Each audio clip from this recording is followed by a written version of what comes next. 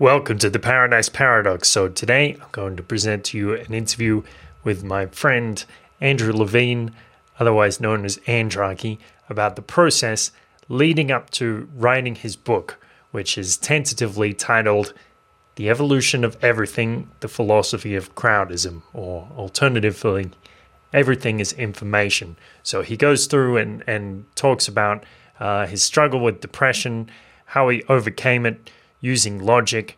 He references a previous conversation that we had, and you can check the link to that in the show notes.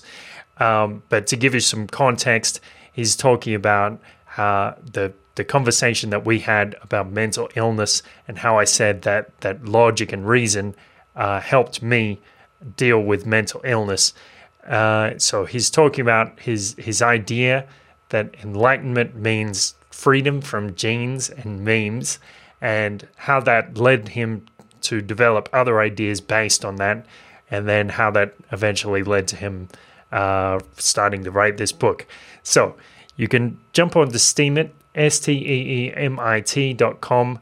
You can check out us there, Paradise-Paradox. You can check out me personally at Churdzu, and you can also check out Andrarchy at Andrarchy.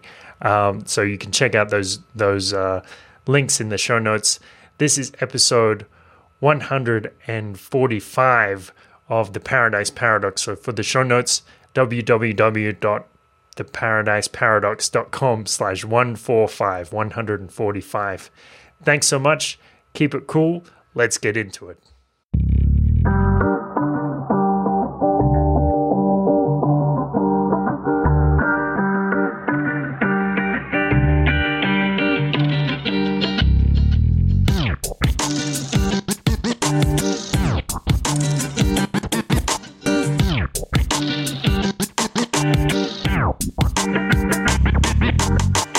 So I wanted to talk to you about your book that you're working on, but I think you're being a little secretive about it. I don't know what it's about yet, other than that it's about philosophy. So what's the premise? Well, interestingly, there is kind of a tie-in with our previous discussion, about how when I was experiencing these depressive experiences, which now when I look back at them much like the way you look at your experience, which is I don't think I had a disease called depression. I think that my mind was conflicting with what is socially acceptable for a mind. Like I was having difficulty integrating with society, and because I was having beliefs and ideas that were different from everybody else's, and that created discomfort and sadness in me that was difficult to resolve because nobody was there to guide me through the experience. And I do believe that there is a place for therapists, for whether they're psychiatrists, psychologists, psychotherapists, whatever. I do think there's a place, because if somebody had been there to be like, this is normal, not just this is normal because they say that, but if they were to explain to me, basically, hey, society is a construct. It's a set of delusions that we all kind of agree on so that we can function, so that we can go to the store and make sure that there's shit there. You know, we share these beliefs not necessarily because they're true, but because they enable us to function, to form stable societies. Just because you don't see them as true doesn't mean you're broken. They feel that they have to make that kind of argument, I guess because they're falling, that's the irony, is that they're falling for the delusion. In a very real sense, they're the insane ones, because they're committing so hard to delusions that they're then telling people who are having perfectly reasonable experiences that they're delusional. I had that experience, and then I finally hit that breaking point where I was like, I'm going to solve this for myself. And that sent me along the path where I eventually decided, this has been such a beneficial way of thinking that I want to write a book called The Healing Power of Reason. So that, and when I was reading your article, that immediately came to mind. And when you got to that part on logic, because that was what I'd come to believe. And once that idea had infected my mind, I started seeing substantiation of it everywhere. And when I originally formed that idea, I had never heard of cognitive behavioral therapy. And I don't think cognitive behavioral therapy was really much of a thing at that time. It might have been on the fringes. But I eventually did learn about cognitive behavioral therapy, and from everything I understand it's simply explaining to people logic and rationality within the context of their personal life. It's giving them, actually it's exactly what you talked about. It's saying, it's going to people who are experiencing detrimental trains of thought and going, if we apply logic here. Think about this rationally. I know you're having this experience. I know you're seeing these things.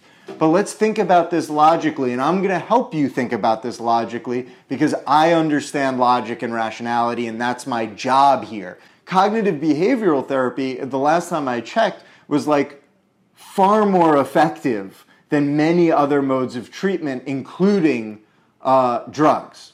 And in fact, the last time I heard the most like scientifically verified mode of treatment was for at least certain ailments or situations or conditions is cognitive behavioral therapy plus drug therapy.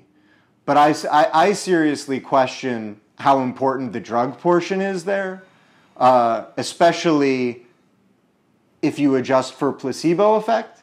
So, I'm more open to the idea that cognitive behavioral therapy and talk therapy plus a placebo is very effective. And whether that placebo is an actual drug or a sugar pill anyway.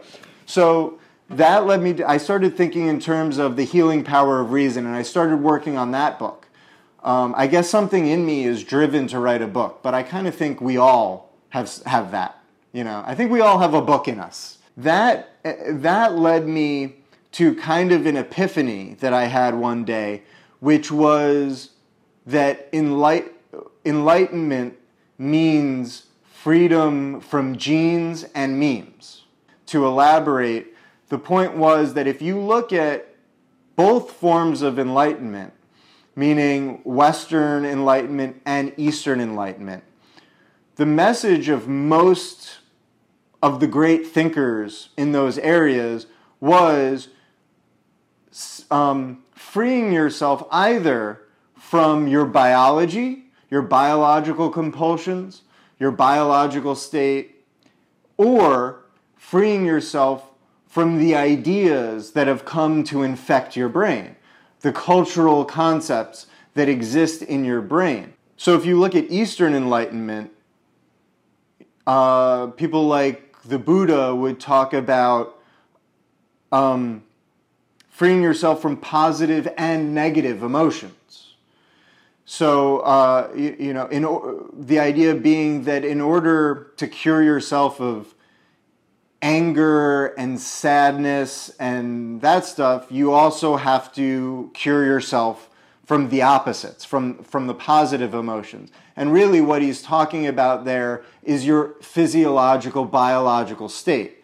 So just because you feel sluggish and sad, that doesn't necessarily mean that you should or that you really are. You can understand that that's a biological state. And so in Eastern philosophies, what they'll tell you to do when you're experiencing those is to kind of is like to sit in it, is to be at peace with the experience that you're having, and that what you find if you do that is that you quickly move past it.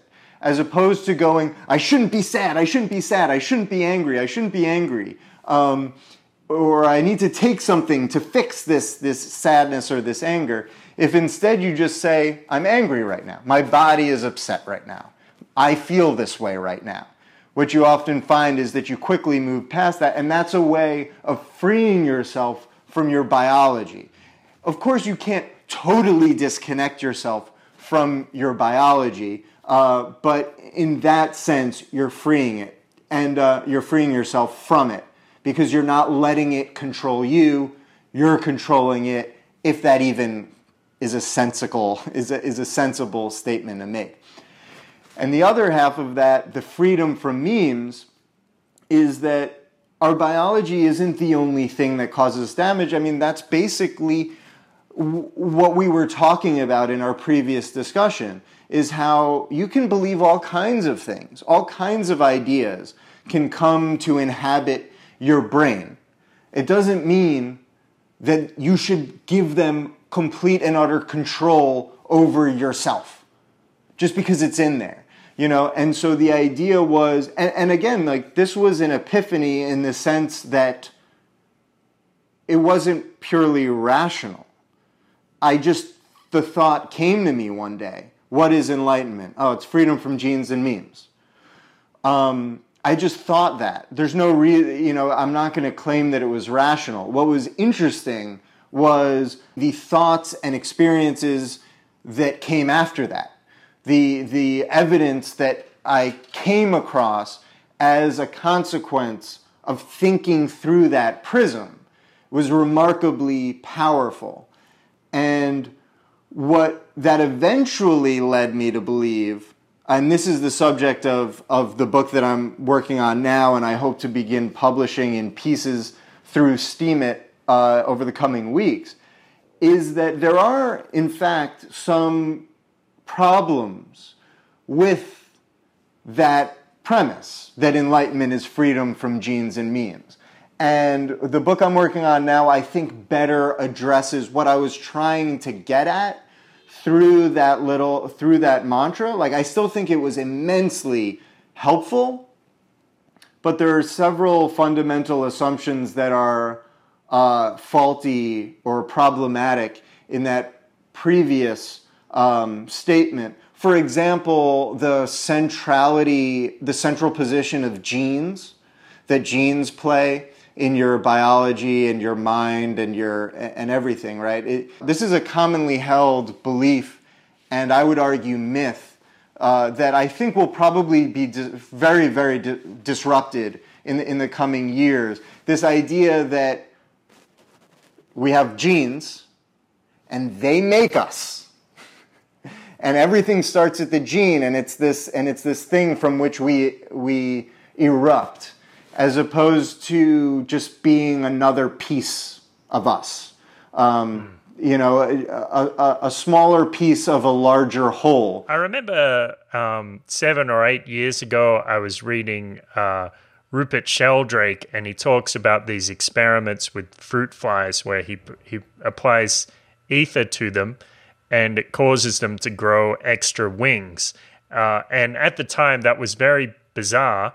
But now, just a few years later, almost everybody accepts epigenetics, that environmental factors can affect the expression of genes. And yeah, absolutely. There's so much that goes on outside of the gene which determines who you are, that it's becoming less and less rational to give that role to the gene, that it's this master. I mean, I think genetics is really important. I think I love evolution. I'm an evolutionist. I believe in it. But epigenetics is a great example of how our beliefs on this are really changing. Anyway, to cease being so mysterious about the book, which is not intentional.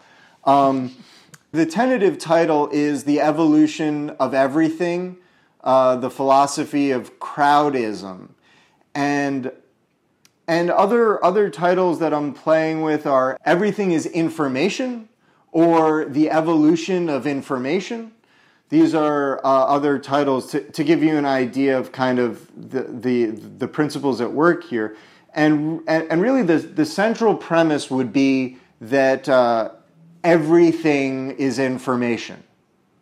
So that's the central premise. It's a strong premise.